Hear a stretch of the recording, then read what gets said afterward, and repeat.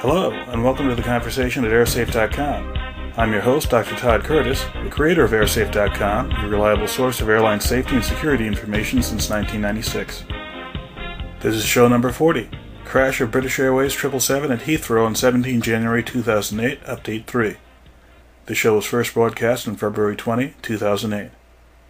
In this conversation, I'll review the most recent update from the Air Accidents Investigation Branch concerning the status of the investigation. The investigation is ongoing, but substantial amounts of information from the aircraft has been analyzed, allowing the AAIB to focus their efforts to find the cause or causes of the accident. In this show, I'll briefly discuss the accident, and we'll discuss in greater detail the information provided by the AAIB report released on the 18th of February 2008. The accident aircraft was on a scheduled international flight from Beijing, China to London, England, and the flight was routine until about 2 miles from touchdown. The engines would not respond to commands to increase thrust, and as a result the aircraft touched down about 1,000 feet short of the runway. There was a significant fuel leak, but no post-crash fire. All 136 passengers and 16 crew members were able to successfully evacuate the aircraft, and the most serious injury was a broken leg suffered by one passenger. This latest AAIB update provided additional insights into the final moments before touchdown, the state of the fuel and fuel systems, and the condition of the engines and their associated control systems. The damage caused by the landing gear had a direct role in the post-crash fuel spill, and the report also showed how aircraft evacuation procedures contributed to the amount of fuel that spilled. Previous AAIB reports indicated that the engines did not respond to either autothrottle or autopilot commands shortly before landing. The latest report is a refinement of what was stated before. The first officer took control for the landing at a height of approximately 780 feet, and shortly afterwards the autothrottles commanded an increase in thrust from both engines. The engines initially responded, but at a height of about 720 feet the thrust of the right engine reduced. About 7 seconds later, the thrust reduced on the left engine to a similar level. The engines did not shut down, and both engines continued to produce thrust at an engine speed above flight idle, but at less than the commanded thrust. The engines failed to respond to further demands for increased thrust from the autothrottles, or from the manual inputs of the flight crew. The airspeed reduced as the autopilot attempted to maintain its intended glide slope angle, and by the time the aircraft had descended to about 200 feet above the ground, the airspeed had reduced to about 108 knots. The autopilot disconnected at about 175 feet, and afterwards the aircraft descended rapidly, contacting the ground just inside the airfield boundary fence and about 1,000 feet short of the runway. During the flight, the aircraft traveled through high-altitude regions of unusually low temperatures, with the crew changing altitudes at one point to fly through warmer air. British weather authorities noted that although the temperature was unusually low, it was not exceptionally low. During the flight, the fuel temperature dropped to as low as minus 34 degrees Celsius. However, an analysis of fuel samples taken after the accident showed that the freezing point of the fuel was much lower, at minus 57 degrees Celsius. The fuel was tested by more than one laboratory, and initial results found that the fuel showed no signs of contamination or unusual levels of water. This report made no mention of ice or slush forming in the fuel or fuel system during any portion of the flight. Examination of the fuel tank revealed a loose connection in one of the fuel lines. Small pieces of debris were recovered in both the left and right main tank and in 2 fuel pumps. Debris was also found in the left engine fuel oil heat exchanger. Detailed examination of both the left and right engine high-pressure fuel pumps revealed signs of damage that could indicate that there was either a restriction in the fuel supply to the pumps, or that there was an excessive aeration of the fuel. In spite of the damage, both pumps were found to be still capable of delivering full fuel flow. This update did not conclude what role, if any, that these fuel system anomalies played in the accident. An examination of the engines indicated no evidence of a mechanical defect. Also, there was no indication of ingestion of either birds or ice. An examination of the data from the electronic engine controllers and the quick access recorder revealed no anomalies in the engine control system. The electronic engine controllers and fuel metering valves were found to have responded correctly following the reduction in engine thrust. During the impact and subsequent ground roll, the nose gear collapsed, the right main landing gear separated from the aircraft, and the left main landing gear was pushed up through the wing.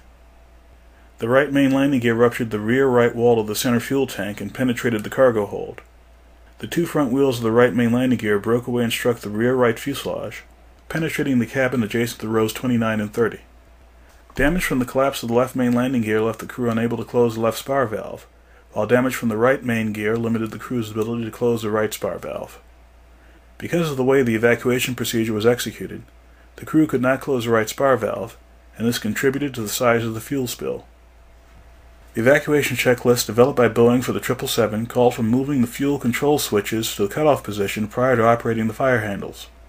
This sequence would have allowed the crew of the accident aircraft to close the right spar valve in spite of the damage to the part of the electrical system that controlled that valve.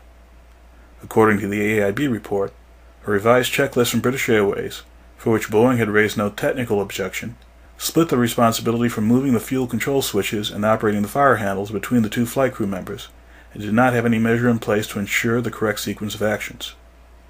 During this accident, the fire control handle for the right engine was operated before the fuel control switch for that engine was moved to the cutoff position, keeping the spar valve in the open position and allowing fuel to escape.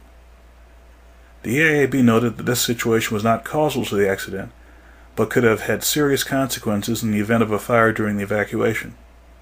AIB recommended that Boeing notify all 777 operators of the need to operate the fuel control switch to cutoff prior to operation of the fire handle for both the fire drill and the evacuation drill, and to ensure that all versions of its checklist are consistent with this procedure. I'd like to talk a bit about how the latest report addresses some of the more widely discussed possible causes of the accident.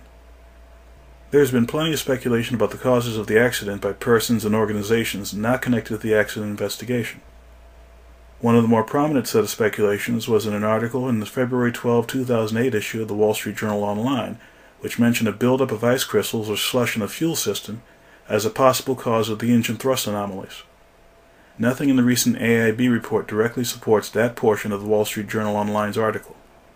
In fact, the AIB has not found evidence of any significant water contamination, and also found that the fuel stayed well above its freezing point throughout the flight. The Wall Street Journal Online article also expressed doubts that there would be any safety recommendations released with the next update to the investigation.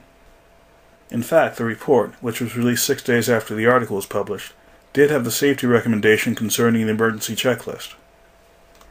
These significant differences between the speculation of the Wall Street Journal Online and the update from the AIB illustrate the difficulty that any outsider has when it comes to drawing conclusions about an investigation that is still in progress.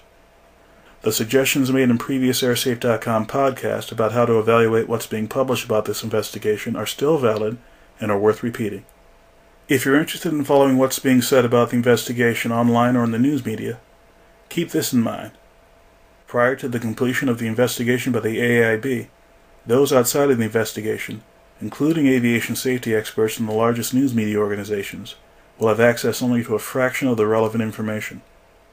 The AIB will likely provide several more updates prior to publishing a final report, and these updates represent the most authoritative sources of information about the ongoing investigation. Finally, take the time to read between the lines and to figure out what is fact and what is speculation. For additional information and other resources related to this investigation, please visit 777.airsafe.org. There you'll find a synopsis of the findings of the accident investigation, the links to previous podcasts about this accident, and links to other resources related to airline safety and security. You will also find links to contact information for airsafe.com. Thanks for listening, and I'll see you next time.